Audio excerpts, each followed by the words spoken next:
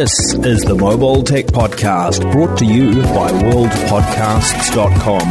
Now here's your host, Tech Girl, Miriam Joie. Brought to you by Audible. Stay tuned for a special offer at the end of the show. Hi, and welcome to the Mobile Tech Podcast. I'm your host, Miriam Joie, and today is Wednesday, May 13th, 2020, and my guest is no other than Helena Stone of GeekSpin. Hi, Helena. How are you? Keeping my sanity in check. Yay. It's been a little crazy in the last few weeks and months, hasn't it?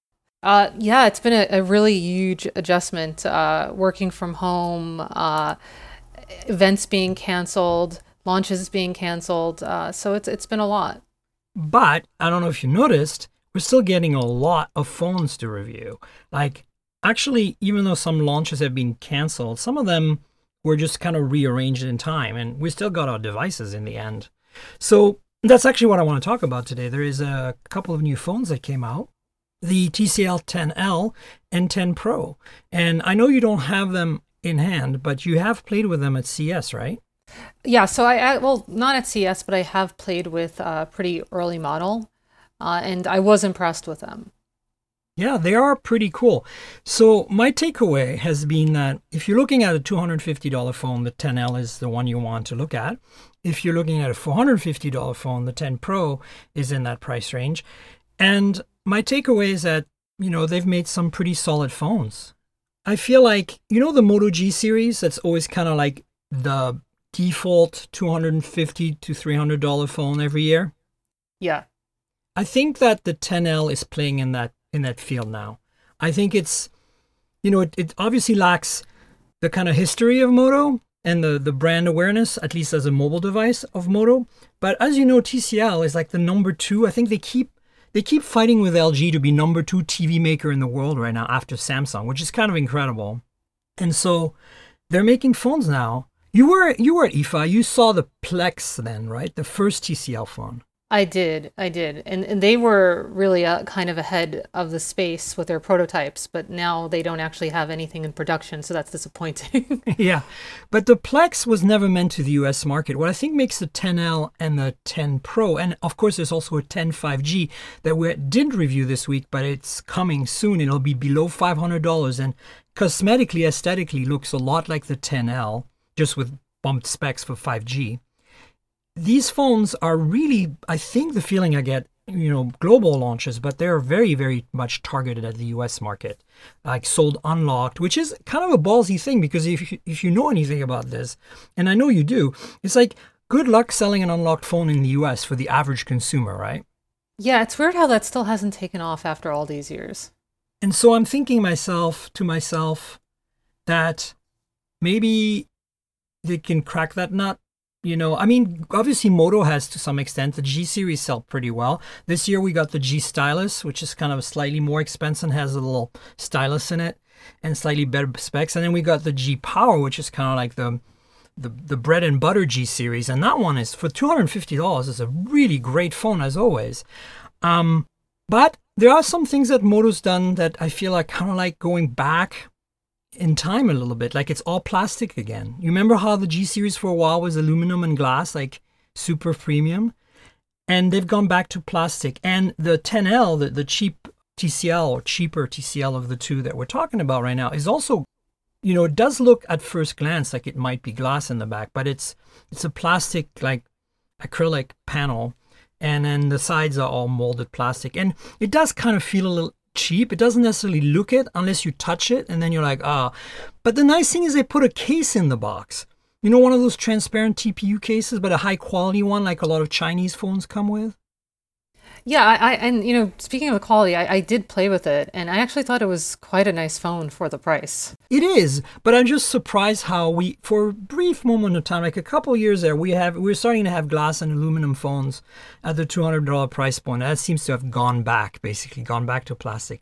But I think in the case, it feels great. Like I feel like out of the case, once you start using it, you're like, yeah, this is definitely a cheap phone. But it, it looks still, I think, pretty modern and new. And I like the way the camera is all in the line in the back. That they started that with the Plex and they continue that. And my takeaway is that right now, if you have to buy a Moto G series versus, you're choosing between these two, it's a tough call. Like the TCL software is it's very clean. It's not like stock as pure as Moto, but it's definitely nice. They have a bit more emphasis on things like, media consumption because they're a TV brand, right? So they're like focused on, like they have like a special chip in there that does like some SDR to HDR upscaling for the dynamic range and stuff so that you can watch Netflix and like really like have a great viewing experience. And of course the display is made by TCL, who makes their own displays on their TVs. So it does actually look pretty good. It's an LCD panel, but yeah. I mean, you saw it, right? What did you think of the screen? Yeah, I thought it was really good for the price. I had no complaints with it, and I think most people wouldn't. Yeah, that's kind of been my impression. So I think if looking in that price range right now, the 10L is very compelling. And one thing that it does way better than any Moto G phone we've had in the US for years now, which is every year, that I wrote the reviews for you, for GeekSpin for years. And the thing I always dinged them on was no NFC, remember? Right. Well, guess what? The 10L, the TCL phone, has NFC, so Google Pay. Wow, I didn't realize that the G, I forgot that the G was lacking that. Even this year, even the G series, now they're no longer going by numbers, so it's no longer called the G8. It should be the G8 Power and the G8 Stylus, but it's called the G Stylus and G Power. Those two, no NFC. And the Stylus is $300, so it's like, come on. It's a few years ago, I felt like that wouldn't be a big deal, but nowadays that like you have Google Pay. I mean, especially with the pandemic. Yeah. Now it's a necessity. Yeah, right? And so on the flip side of the coin, I think the one thing that Moto does better still is sound. I think that it's stereo speakers on the G series this year. It sounds incredible. It actually, I think, sounds better than the Moto Edge Plus, which we're going to talk about in a bit. But I'm surprised that the Moto G has such good speakers this year. It's like, what? But I feel like this 10L is a pretty solid, I guess, second start because technically the Plex came out and that was their first TCL phone, but it wasn't US phone. So, and it's probably the one I would recommend of the two. And we're going to talk about the 10 Pro in a second, but I think that because it competes straight directly with that G series and adds some really cool things like NFC, I think it's really solid because of that. And it's a 665 Snapdragon, so it's mid-range, very, it's not going to break any records in terms of performance, but it's also not sluggish. You used it for a bit, right? So Yeah, I mean, it was very brief, but it seemed fine for just everyday tasks. Is it going to be good for gaming? No. No, that's exactly what I found, is that if you're just doing your normal everyday stuff, it really keeps up with you. I was really impressed. And then, you don't want to run Warhammer or something on it, I do wonder if this could be a good potential competitor for the upcoming OnePlus phone, the OnePlus budget phone. The Z, I think that's a different league. I think that's more in the line with the 10 Pro we're about to talk about. For me, what I identified as competitors for this phone are the Nokia 6.2. That's $200 and something. And then there's, of course, right now you can buy the Samsung Galaxy A51, which is this year's A series, entry-level A series it's normally about almost $400. And currently you can buy it at Walmart, of all places, for $280. Wow. And at that price, I would probably pick the Samsung, even though it's $30 more, because that's a whole different, dimension. The other things that were pretty solid on the 10L were battery life. It's got a 4,000 milliamp hour battery, and it seems to go and go and go. And then the cameras, it's not bad, but the main camera is good. It's pretty well sorted. It's the ultra wide that's it's basically an ultra wide just to have the ultra wide. We can check that box, but ultimately, it struggles with dynamic range. It's really poor in low light. That's the ultra wide. And then, of course, there's the macro camera, which, whatever. The Moto G series have a macro camera this year as well. But overall, yeah, pretty solid. The display is really the star. The design is nice despite it being plastic. The performance is good. Battery life is good. Yeah. I wish it has stereo speakers because it's such a content consumption product, So which would you choose in that price range between the TCL and the Moto G? I think I'd pick the TCL right now, to be honest. It's a tough call, though, because I'm a sound person and the stereo speakers on the G are so good, but ultimately I know the average person. I'm not the average person. Display trumps everything, right? Yeah. It's not that the Moto has a bad display, but it's that you can really see the know-how of TCL's manufacturing of displays and also tuning, right? It's LCD, but it's still like, wow. So yeah. And then the 10 Pro, as you suggested, is definitely playing in that realm of what might be the OnePlus Z. That's what they're supposedly calling it, or OnePlus 8 Lite or whatever. It's in the $450 range, and that one competes, with other phones that are very, very tough to compete with. The Pixel 3a, which is now heavily discounted. Even though you don't get as many cameras with the Pixel 3a, you know that one camera is going to kick ass. Right. And then you get the iPhone SE in that price range. Same thing, right? You might not get the display, but you're getting a camera and performance and wireless charging and premium build and you get premium build on the 10 Pro as well. So, and then the other competitor that I've identified for that is the upcoming Pixel 4a. We're not sure what's the deal with that one, but if it's anything like the 3a or better, it's gonna be a good competitor. And then finally, you know what costs $499 right now? That's impossible to ignore if you're about to put down $450 on a phone. What? OnePlus 7T. Oh, that's right. Right. So what do you do there? Like you go from a Snapdragon 675 on the 10 Pro to a 855 Plus. You get three cameras in the back that are really three cameras. Like one of them is a telephoto, whereas the 10 Pro doesn't have a telephoto. You get all that for $50 more, and you get OnePlus goodness.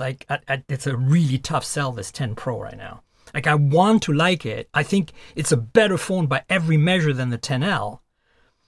But how do you sell that phone for $450 when you have the Pixel 3a, the iPhone SE, the upcoming 4a, the OnePlus Z that you mentioned, and the OnePlus 7T that's discounted, I love that this space is getting so much competition because it could never have happened at a better time. This is like the best time.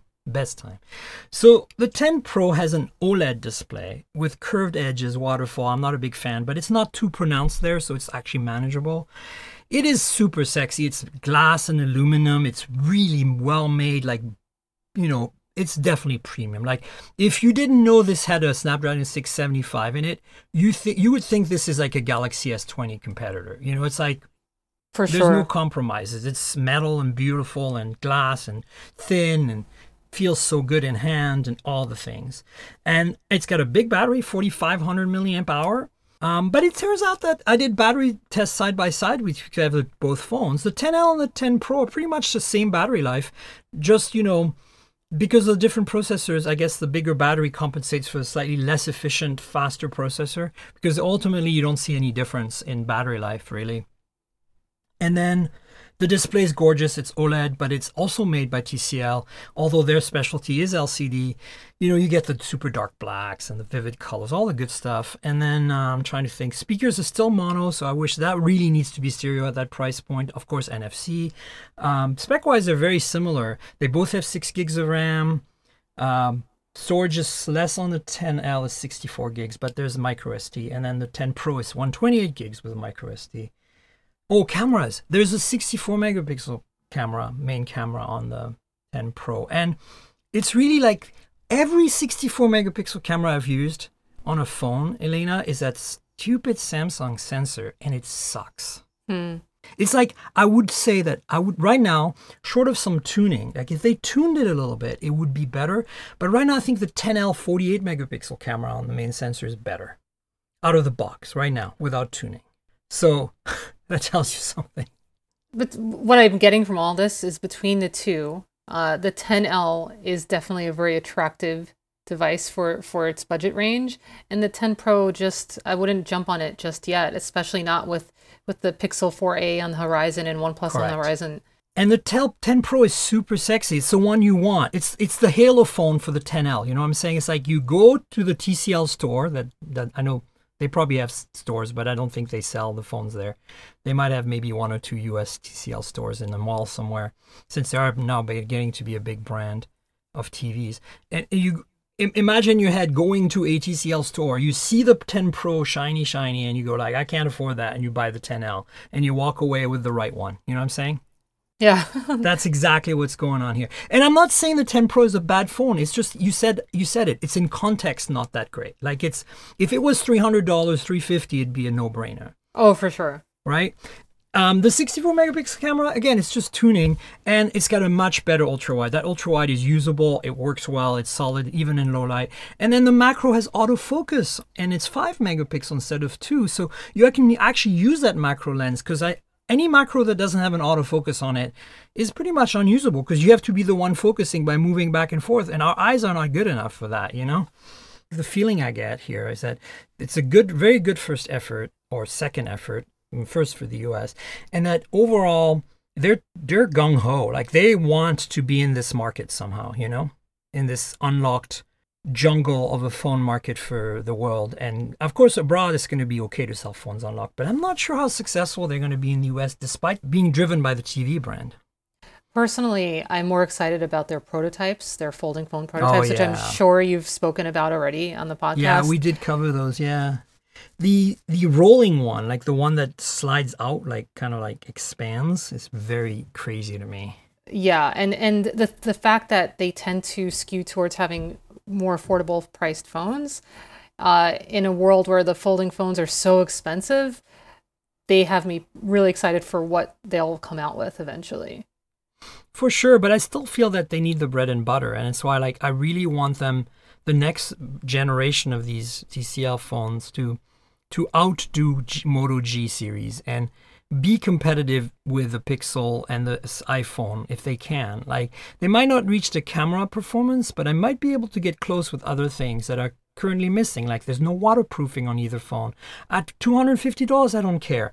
At $450 on a premium aluminum and glass panel, at least give me nano coating. I'm not asking for IP rating here, but you know, I want a phone that I'm not worried to be using in the rain, you know, at that price.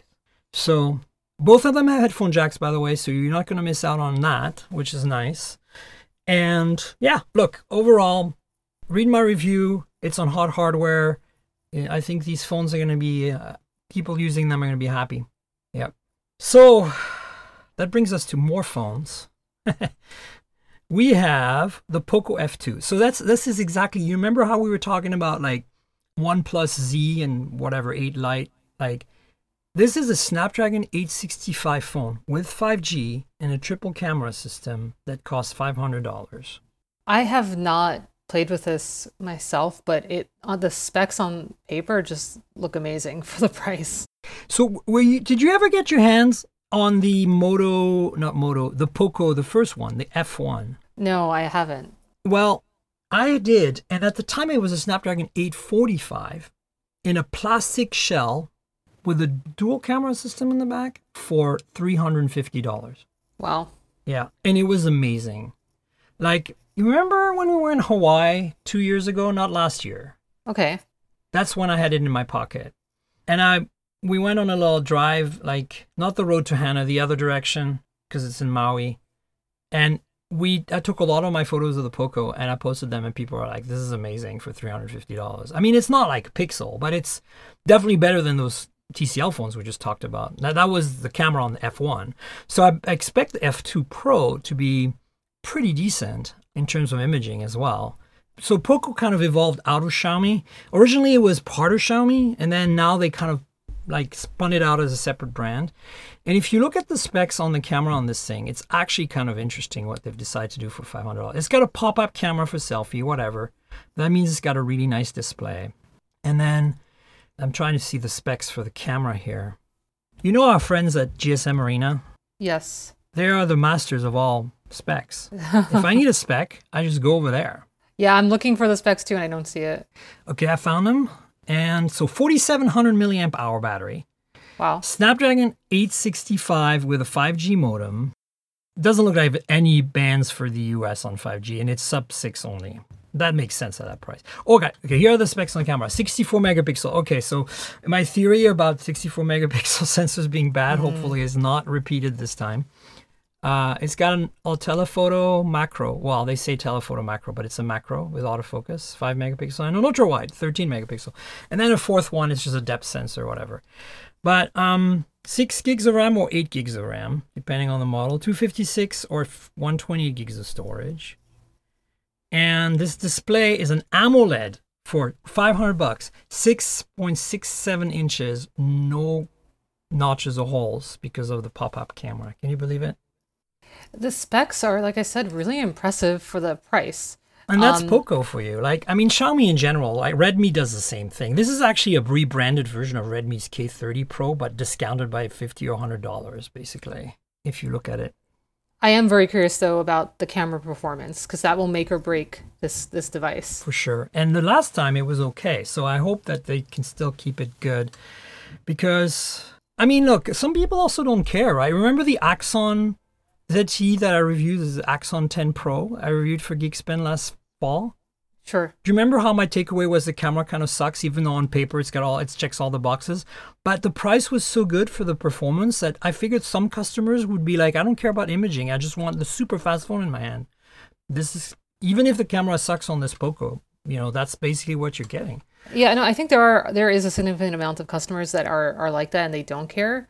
But the vast majority does care about the camera more than anything else, and that's probably why something like the Pixel 4a is going to wipe the floor. For sure, and that's the problem, right? Because these are such niche products. Again, the Poco, so I love how Xiaomi, when they made the announcement, well, it's not Xiaomi anymore, it's a separate brand now, but when Poco made the announcement, I didn't watch it, but I read some tweets about it.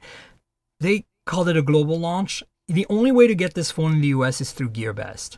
That's not quite global. That's not a global launch, guys. Like, I'm sorry, but at the same time, it's available and it's a channel. But I feel like, this is unlike the 10 Pro from TCL that we just discussed, which will be sold at, let's see, it will be sold at Best Buy, at Amazon, and like it's going to be sold at major stores in the US unlocked. Unlike that one, this Poco is not a mainstream phone. Like, I think this is a niche phone, like the F1 was, really.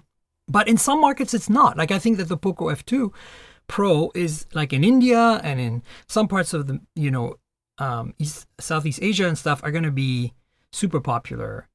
And that's why the camera better not suck, as you said. So, I don't know. We'll have to see. I've stopped paying attention to specs to camera specs because it literally means nothing. It doesn't, but it does. It's like, and it does, but it's like you said, like you've observed that 64 megapixels generally means poor performance. But at the end of the day, the megapixels don't really mean that much. And the Pixel exemplifies it. Like, the Pixel still is my day-to-day phone. Yeah. Even though it doesn't have the best display, even though it's actually fallen behind most of the other flagships, but it's got the best camera. Yeah, and then you look at the iPhone SE, right, with the iPhone 8 camera sensor and, of course, the super fast A13 Bionic chip. It's better than the iPhone XR for imaging. It's like crazy. So I think it's definitely something to be said about having good software for imaging, and you don't need necessarily a bleeding edge sensor to make it happen because you can throw enough compute at it, right? But I do feel like if you look at phones like a lot of the 48 megapixel phones, like together we reviewed the OnePlus 8 and the OnePlus 8 Pro, right? The 48 megapixel sensor, the main one on the Pro, the IMX689 from Sony, that thing is killer. Like, that sensor with Google's know-how would be incredible. Exactly. And the thing is, its specs are super impressive. And I had such high hopes. And it is a solid camera, but you can't compare it to the Pixel camera. You can't. That's exactly it.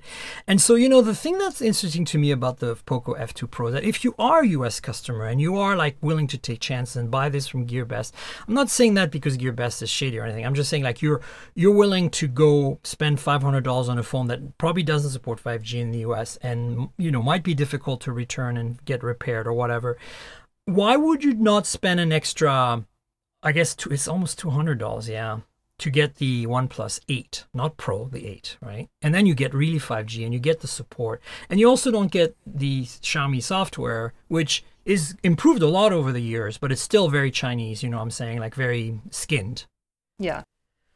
Well, you just pretty much convinced anyone listening not to buy that phone. No, I'm just saying, like, look, I actually don't mind. Like, I remember TCL is a Chinese company and their skin is very lightweight. And I just reviewed the Oppo Find X2 Pro for hot hardware. And it's essentially the more expensive version of the OnePlus 8 Pro. It's the same display, the same main camera. It has this crazy periscope telephoto instead, and it's made of vegan leather and gold, and it's super fancy. But you look at that phone, and it's skinned, right? It's much more skinned than OnePlus. It's Oppo's, ColorOS, and it's so much better than last year's ColorOS. Like, they've really toned it down, and it's super fast. So I'm not discounting them. Like, I don't want to discount Poco and Xiaomi. Xiaomi's really improved their skin. So has Oppo and Vivo. It's just that they're a little behind still, in the same way as I feel like LG is still got a lot of work to do in terms of software. And that actually segues us into the LG Wing, which is rumored to be this crazy phone. I really hope this rumor is true because, with all due respect to LG, I am sick of that dual screen. Oh my God, I am so sick. I read your review of the V60, by the way, and you seem to praise it. And I'm like, I was not happy with the V60. I felt that LG missed the mark. I feel like they're sitting on their laurels. I mean, the price is good, but it feels like that phone was custom made for carriers, not for consumers. It feels like they came to Verizon or somebody and said, hey, we're making this phone. It's a flagship. It's got all these specs. And then Verizon goes, no, drop the telephoto. We don't need that. No, we don't want a 120 hertz display or 90 hertz. Let's drop it down to 60. Oh, it's a 6.8-inch display. 1080p is good enough. I think you're probably right. What I praised about it was that it still is the best LG phone that I've seen from them in years. And for a situation where you're gaming, you're at home, you're in quarantine, I think it's a great device. Yeah, the dual screen can be very beneficial right now, but it makes the phone like so bulky. Like, I don't see somebody being mobile with that phone. You know what Absolutely I'm saying? not. Yeah. Right? So the use case scenarios for the phone is gamers. And someone who's like, stuck in quarantine, they're not running around outside with it. If you're mobile and you're out all the time, you don't want that phone. Right. And so what's your take on this Wing? Like, I'm trying to understand how the mechanism works on that. Like, I guess when it's closed up, the top screen rotates back to be aligned with the bottom screen. And then when it's like kind of like a sidekick in a way, but instead of going all the way, it only goes part of the way. Wow, I love the sidekick. You're bringing back fond memories for me. Honestly, I think this design is ludicrous and most likely not practical. But I like seeing LG innovate finally because they're a display company, and yet they haven't really done much with folding phone concepts. No. And I always thought that they were going to be one of the first out of the gate. And I do understand why they focused on the dual screen. It's more affordable than a folding phone. It's more stable, but there's just not enough demand for it. So I hope that this rumor just means that they are experimenting with folding phone concepts. Not that I necessarily want to see this one. Right. It's funny because I see it differently. I think that, and somebody tweeted this, and maybe it influenced my decision, but somebody tweeted, I can't remember, one of the journalists we know tweeted that, I guess this is another sign that LG is really not interested in making a folding phone. They're trying every form factor there is except a real folding phone, which for LG is surprising because, as you know, they're a display maker, they make flexible OLEDs, and they're in Samsung land. They're a Korean company. Their immediate competitor in-house in their own country is Samsung, who is gung-ho about folding phones, and I don't even think LG showed a prototype yet. It seems like LG they keep trying to reinvent the wheel, trying to do something quirky and something different, And I can understand that strategy to a certain extent. It takes a lot to stand out, but they keep failing when they keep trying to reinvent the wheel. They'd be better off taking the Flip Z concept, the Moto Razr concept, and just trying to do it better. Yeah, because right now we need more competition in that field, I think, because that's the most sorted folding phones we have, like specifically the Z Flip. I think that I've used the Z Flip for a week or so. I bought one and returned it because I couldn't really get a review in it and I couldn't really afford to keep it. But man, it felt like the future. I could not bring myself to buy that phone either because I knew that at the end of the day I'm going to still be using the Pixel as my main phone. And the camera just won't be good enough, but I loved the Z Flip. I think it's a great phone. And it's such a great phone that I could overlook the Samsung overlay for it. Well, One UI has gotten better. I feel like, it's still very skinned. Again, like, see, we complain about the Chinese skins, but I feel like ColorOS which is Oppo now, and MIUI, which is Xiaomi, Poco, and Redmi, and let's see what else there is, the general Chinese phone makers' skins have evolved because they're getting more global. They're selling in India and stuff now, and they're competing with, kind of pure Android more. And so they're realizing that they can't be just copycats of the iPhone experience, which flies in China because there's no Google services, right? But in our world, it doesn't. And I think that, honestly, I feel like some of the Chinese skins are no more offensive than what LG and Samsung are doing. And Samsung's improved a lot. Like, I feel like One UI is pretty clean. It's still Samsung-y, but it's not. Do you remember TouchWiz? Oh, God, yeah. So, yeah. So this thing looks crazy. It's a rumor. It's a concept. We don't know what's happening. But it seems to me, have you noticed in the last few weeks that LG has been teasing something or accidentally, quote unquote, leaked something every week? Because they took like 5 weeks or 4 weeks to leak the LG Velvet, which we've discussed on the pretty much, I think, every single episode of the podcast in the last 5 weeks. Finally launching it last week in Korea. And then this week we get this weird thing. It's like, what are you doing, LG? I mean, at least you're getting attention from the media that way. That's pretty cool. Well, companies do that all the time. They purposely leak devices to get excitement, totally. buzzing. So let's see how this pans out. Interesting design. I kind of like it, honestly. I mean, any kind of form factor that breaks the mold of a normal glass and aluminum square in your hand, or plastic square, if you're looking at the TCL 10L, is good in my book. I mean, I think we need to experiment. And yes, as much as we all need $400 phones right now, because we really need to be able to afford them in this time of crisis, innovation should stop. We should have, companies should continue pushing. And as you said, that's why TCL's folding and concept phones are so interesting, because we know that when they finally make one, it's going to be much more reasonable, right? Yeah. Yeah. So Huawei P30 Pro, do you remember that phone from last year? Of course. Awesome, right? It was a really nice phone. We were in Paris together. It was good times before coronavirus, when we could get in these metal tubes in the sky and go places. When Google Play services, Google mobile services were still on Huawei phones. 2019. So you're probably gonna have to explain this to me. So they came out with this edition as kind of like a workaround because they're still able to. Correct. Wow, that's crazy. So the stipulation for GMS is that you have to have the same processor, and there's a few other things like display. Like a few things cannot change, but things like cosmetics, colors, chassis shape, amount of RAM, amount of storage, cameras, there's some wiggle room there. So they basically are stuck with this phone for a while. Yeah. So what does Huawei do? This is the news item. I'll link to it. It's on The Verge. By the way, I'll link to all the things we discussed so far. There's a bunch of articles from Engadget and from my review on hot hardware of the 10 series from TCL, etc. But this story on The Verge is basically about Huawei reissuing the P30 Pro, called the New Edition. P30 Pro New Edition. It's at least in Germany so far, and it's got GMS, the mobile services from Google. And the way they were able to do that is they pumped the RAM up and the storage up, and they gave it that super awesome silver color from the P40 Pro.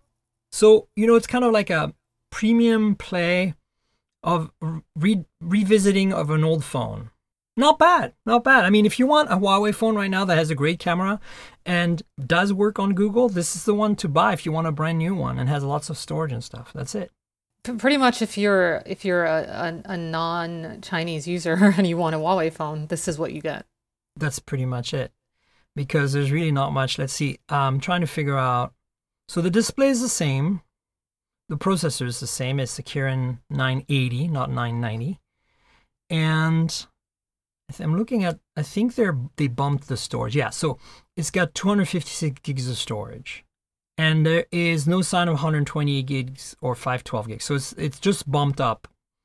And yeah, no more RAM or anything even. So I was hoping they would tweak a few more things. Maybe put the P40 camera in there for fun, but no.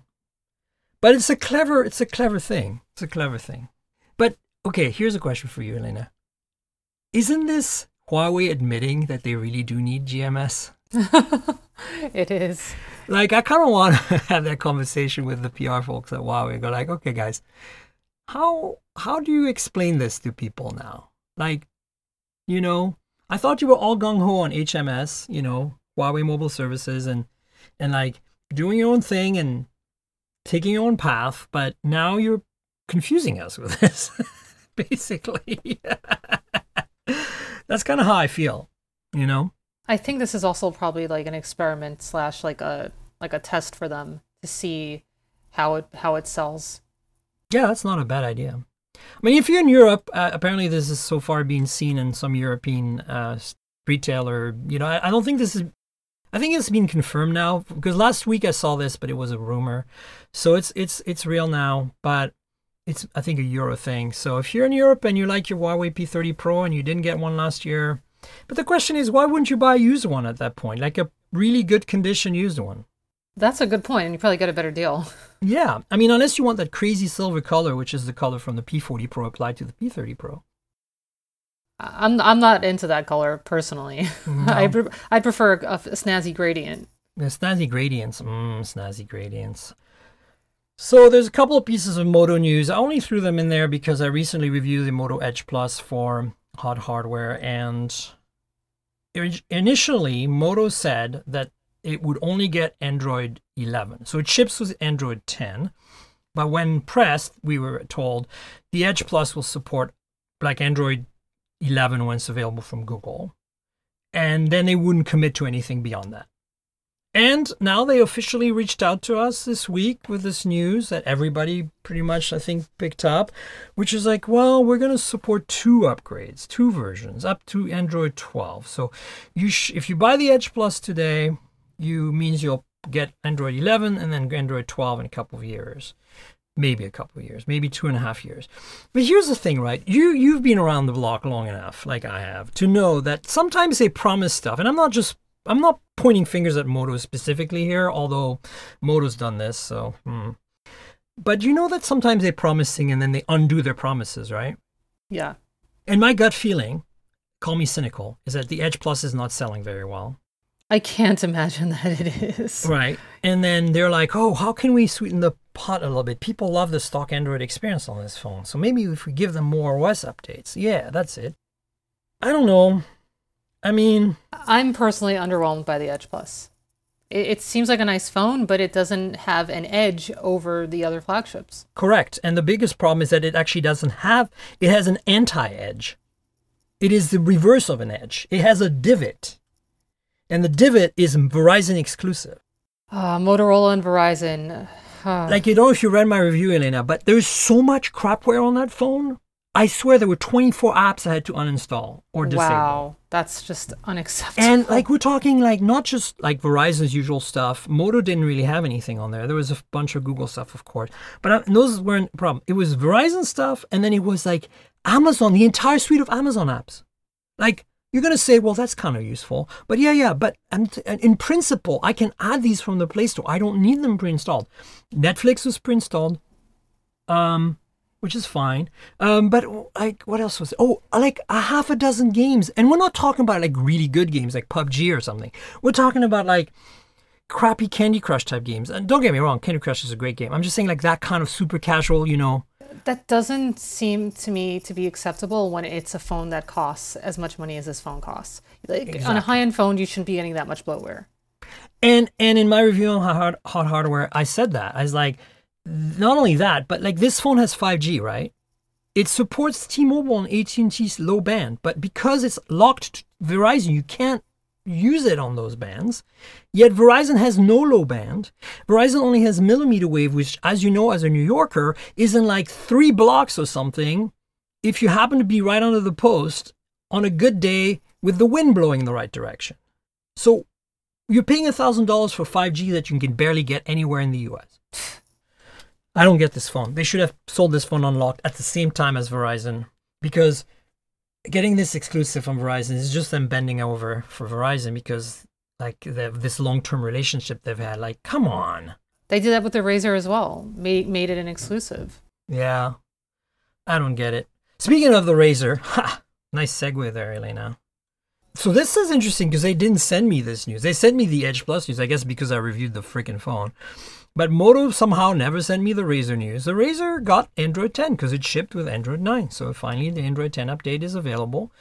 And they added some new features to make the front display more useful. There's actually now a full-on keyboard on the front display. You can actually use the phone closed now, almost fully, which is interesting considering the Z Flip has like a thumbnail-sized display at the bottom that's completely useless. So I guess they're kind of leveraging their differentiating feature, hoping to sell more phones, but they didn't lower the price. They only made a gold one available. Like, who cares? I mean, that phone has been so problematic. So many reviewers had it break. I did not review the Razr, but I did play with it. And when I played with it the first time, I was just like, I'm in love.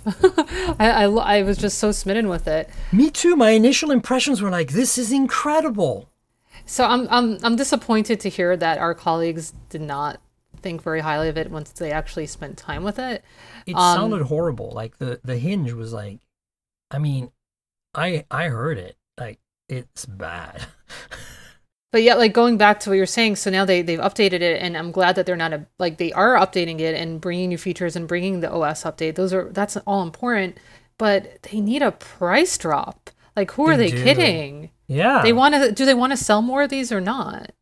They need a price drop, and they somehow need to address the fact that, so many reviewers had problems with their review units on the thing that is the most, scrutinized, which is the folding screen. And I want to believe that was just, maybe a first batch that was bad, but we have not really had a chance to get a convincing official stance on this from the company. Like, there's been a lot of PR BS around this, and it always, pushes my buttons and raises my alarm bells, my red flags when I see PR not being straight up about what's going on. Well, we never run into that sort of situation, do we? Never. So much sarcasm on this show. Oh, yeah. Well, so anyway, Moto's doing stuff. Check it out. I think right now, if you want a Moto product, buy the G Power. It's fantastic. It would be, as I said, it'd be a tough call between the 10L from TCL and the G Power from Moto right now. And the G Power is better for audio. The 10L is better for imaging. Like, I'm not imaging. I mean, media consumption. But they're both really great. And I like that Moto is continuing to, push that mid-range. But I also feel that they're not as innovative in that field as they used to be. Like, they're kind of maybe sitting on their laurels a little bit. I mean, it's very competitive there. So, you have to remember in China, like, we're not there, we don't care. But like, even not China, you go to India, go to Hong Kong, places where Google services matter, you can buy, with $250, you can buy an incredible phone. Like, you can buy something way better than the G series, Yeah. And we don't see those here because you have to import them through gray market importers and stuff. But like that Poco phone, the first gen of it, the F1 that I told you was $350 or less than that. I think it was $300 at the end. So yeah, that's the Moto news. Have you played with the G series at all this year? I haven't. It's been a while. Well, we need to get them to send you some. I think the last time I played the G series was when they had a launch in New York, which would be the G7. Yeah. Yeah, G7 Power, G7, and G7 Plus. Yeah. Yeah, so speaking of 5G and affordable and chips and things that make 5G affordable and possible, and affordable is a big question mark here, but Qualcomm quietly, without notifying anybody ahead of time and any kind of embargo or anything, just put it out there that they have a new 5G chip called the Snapdragon 768G. So Yeah, I was surprised when I saw this news. I was like, hey, I didn't hear anything. yeah, I pinged them and I was like, was there a briefing I missed? They're like, no. I was like, okay. So let's go back to the better times when we used to be able to get on airplanes. Remember those things? I don't think people even know how to use them anymore now. It sounds like a far, far away But story. when we could, we went to Maui again for the big Qualcomm tech conference. And they launched the Snapdragon 865, which is the flagship chip we see in every flagship today. And then that has 5G with a separate chip like X55 modem. Together, they make all the 5G happen. And it's great, and it's very expensive. And that's why we see these price hikes on the OnePlus 8 and the OnePlus 8 Pro, because it's expensive of that technology. But there's also another chip that so far has not shipped on any US-bound phone. Or in fact, on any phone. There's been rumors of a bunch. Maybe there is one or two in Asia, but it's mostly, I think, that was Qualcomm's bet for staying relevant in China. It was a Snapdragon 765, which has a built-in 5G modem. You don't need a separate chip. And then there's a G version for graphics, for gaming, which is like slightly better GPU, called the Snapdragon 765G. And so this 768G is a slight bump in specs over the 765G. Yeah, now that you mention it, I am wondering why we didn't see more phones with the 765.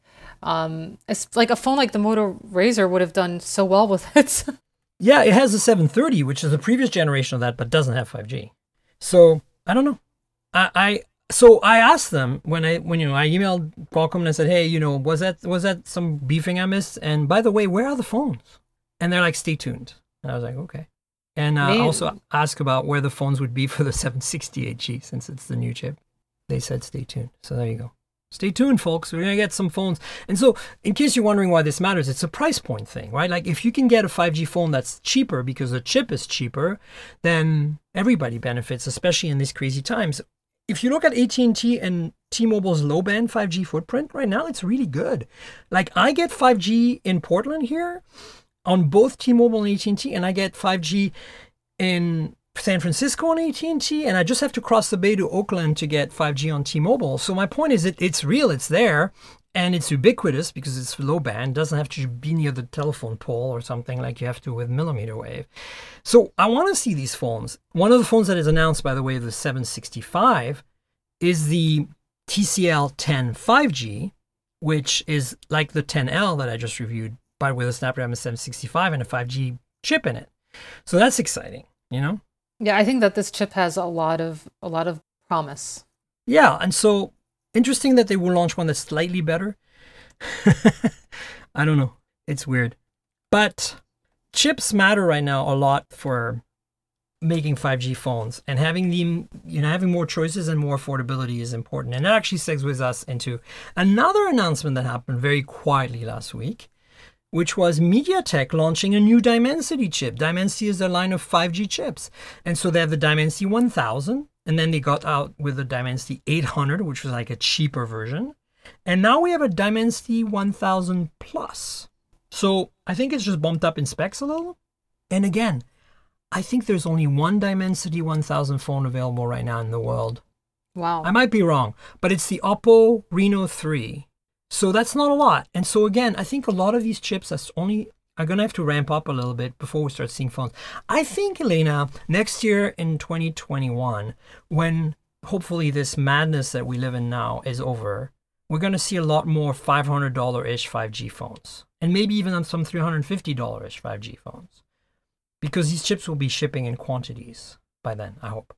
I think so too, and I think that demand for the mid range is just going to grow. It's only going to continue because yes, if you're a baller, like as I said in my Oppo Find X2 Pro review, $1,300 phones that easily competes with the P40 Pro in terms of imaging, okay, and this competes with the Galaxy S20 Ultra as well. That phone is for ballers. Like you want a OnePlus 8 Pro that's over the top, you go to the Oppo Find X2 Pro, and then you get your even crazier OnePlus 8 Pro on, right? But not everybody is a baller. And who does, why do you even want to spend $1,000 on a phone? Like, I bought an iPhone 11, not Pro, and I don't, honestly, now that I've used it for a few months, mostly as a camera for video recording for my YouTube channel, I'm just like, why would I have even considered buying an 11 Pro? I don't need anything more than this. And that's a $700 phone. And then the argument can be made, of course, for the iPhone SE, right? $400 being good enough for most people, right? Absolutely. And the fact that Apple did that, they just kind of not destroyed, but they took a big bite out of that mid-range market. They did, and they did it in a way that is sneaky because really they recycled so many parts that it's really cost-effective for them, right? But it's also good in a way because I kind of feel like the mid-range Android market was starting to get stale. And now companies are going to be forced to get more competitive and to innovate more in that space, which is better for the consumers, especially now that the economy is what it is. For sure. Yeah. Speaking of Apple, there's been rumors. I've been avoiding talking about this on the podcast. These rumors have been festering for a few weeks now. And I finally am at the point where I feel like we have something to talk about. Apple is rumored to be working on AirPods Studio, which are going to be over-the-ear headphones, like not earbuds, basically. Does that have you excited? It does. I'm actually a longtime Beats fan. Did not know that about you. And I've been testing their headphones since the beginning, and they've gotten really good since Apple bought them.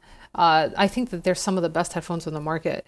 So it's really kind of about time that Apple utilized Beats and merged the two in some way that made sense. And over-ear headphones, on-ear headphones, that makes absolute sense. So I hope this rumor is accurate, and I don't see why it wouldn't be. No, I don't. I think that's definitely coming. The rumors are strong and they've been around.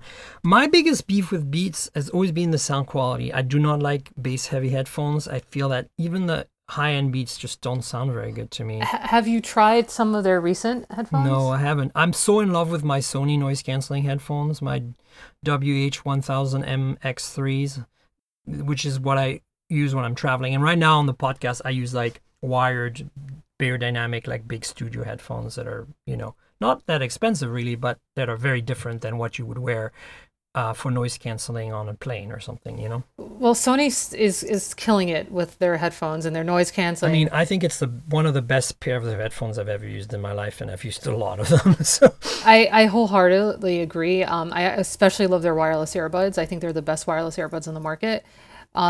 That said, Beats is not actually that bass heavy anymore. They're actually a lot more balanced. So you need to try out some of their more recent headphones to see what I mean. Because I don't like bass heavy either.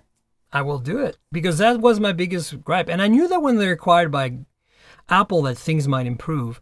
So interesting features this thing is supposed to have. Of course, it's supposed to be able to detect that you take them off your ears, but not just by the ear cups leaving your ears, but also by the headband resting on your neck, which I think is interesting because there's a whole bunch of, noise canceling wireless headphones out there that when you take them off, like you lift them off your ears, they detect that, you're no longer on your ear because they have a little light sensor in there, infrared sensor, kind of the same sensor that detects that your phone is stuck to your ear when you make a phone call and turns off the display, They have that in there on most headphones nowadays.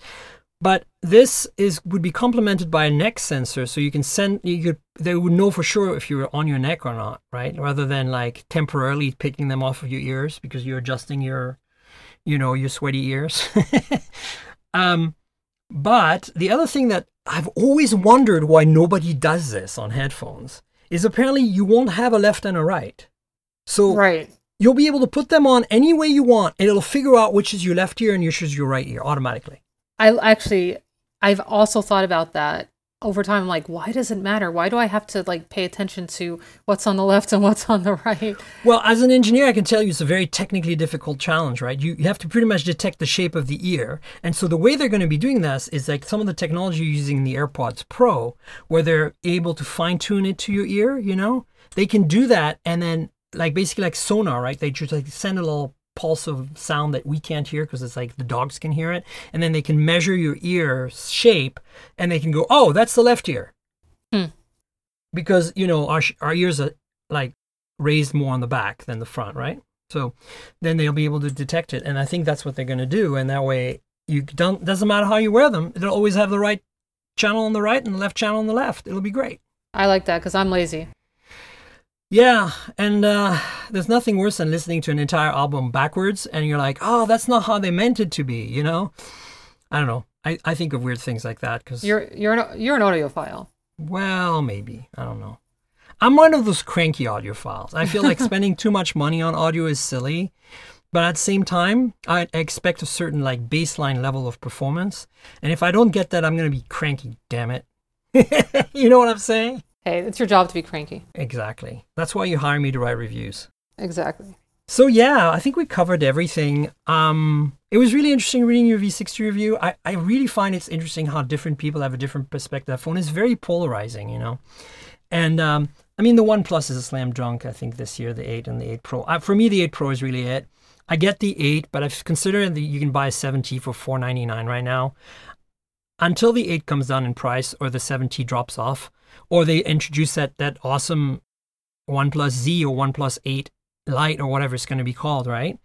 I think that if you're going to buy OnePlus right now and you don't really, and 5G doesn't matter to you, which I think is most people, buy the 7T, you know? I wouldn't buy a mid-range phone now unless you're like desperate. You can't wait. Correct. And then the Google 4A, the Pixel 4A, I just can't wait for that thing. Last year's 3A was such a delight of a phone for the money. You know, it wasn't very pretentious, which, you know, is for some people very good, but I like my phones to be a little more flashy. But they also recently dropped there's been sales on the Pixel 4. Oh, it's $299 right now, all day long for the 3A. Yeah. You'd be crazy not to buy one. That and also, yeah, and the Pixel 4 also dropped in price. So I think the Pixel 4 now has the price that it kind of should have had to begin with. That's totally true. That's totally true. And it's a great phone. I'm still using the Pixel every day. Even though it doesn't have the best display, even though it's not the fastest phone, the camera and the UI can't be beat. For sure. Well, listen, we've reached the end of the show. So I want you to tell folks where they can find you on the internet, your social media handles, and, you know, all the love that GeekSpin deserves. You want to tell them? Sure. Well, you can follow us on Twitter and Instagram at GeekSpin Co. That's GeekSpin Co. Awesome. And, check it out. I write some reviews there. So if you want to read the OnePlus review, well, we co-authored it. So Helena and I, the OnePlus 8 and 8 Pro. And then I did a bunch of other reviews before that. So check it out. And you know where to find me on the internet, folks. I'm at Tankgirl. That's TNKGRL. Like the comic book character, but without the vowels. So drop the vowels and you'll get my Instagram account, my Twitter account. Twitter is a good place to discuss the podcast. If you want to interact with me, do it on Twitter. And then Instagram is a great place to look at photos. I take photos of the phones I review. I take photos with the phones I review. So you want to see photos that are mobile tech related, check out my Instagram. Finally, there's also a YouTube channel that goes with the podcast. Since the podcast is audio only, if you want visuals, like videos of unboxings, hands-ons, reviews, check out the channel, youtube.com/mobiletechpodcast. That's youtube.com/mobiletechpodcast. Please like, subscribe, tell your friends, comments in the comments, click the little notification bell like you know how to do on YouTube. And then again, if you happen to be on this podcast, you landed on it by accident or you followed Helena here, subscribe to the podcast. It's mobiletechpodcast.com. And we're on all the major podcasting platforms. That's Google Podcasts, Apple Podcasts, Pocket Casts, Spotify. So you don't have to just, listen on the web. You can just add it to your major favorite podcast app. And I would like, if you do that, if you can rate or review the podcast, if the app you use lets you do that, please do it. It helps us a lot. to get your feedback and get a feel for things, because podcasting is very hard to interact. There's no commenting or anything. So remember, Twitter is to comment for the podcast. And if you can rate and review on your favorite podcast app, please do that. The last thing I want to mention is that we have I say we, it's the royal we and me and my guests, I guess. We have a link in the show notes for all the stuff we discuss, but we also have a link to donate. So if you can donate, if you can afford to give some money to support the podcast, please do so in the show notes. And then finally, I want to thank Audible, our sponsor. Audible has been with us since the early days, and Audible is really awesome. If you like books, if you're a bookworm, but for whatever reason you can't always read a book physically or on Kindle, maybe you want to listen to one. So check out Audible. They have a great selection of books. A lot of them are read by the authors. It really is the one and only serious audiobook platform in the universe. So you ought yourself to give it a try, because if you do, it supports the podcast. We have a special deal, 30-day free trial, and you get one free book at the end. You can keep one of the books if you don't stay, and there's no obligation to stay, but you might want to, because it's a pretty awesome thing and you might really like it when you try it. But if you do try, it supports the podcast, and there's a link for that. It's audibletrial.com/mobiletech. That's audibletrial.com/mobiletech. Look in the show notes below and you'll find the link as well. You can click through and sign up and support us. So yeah, that's it. Helena, thank you for being on the show. Thanks for having me. Really appreciate it. Yeah, it was fun. We'll have you on again for sure. I hope so. Yes. And then folks, stay tuned, because we'll have a show next week, and I'll have another guest. So we'll see you then. Cheers, everybody. This has been the Mobile Tech Podcast with Tank Girl, proudly presented by worldpodcasts.com. You can visit us online at mobiletechpodcast.com.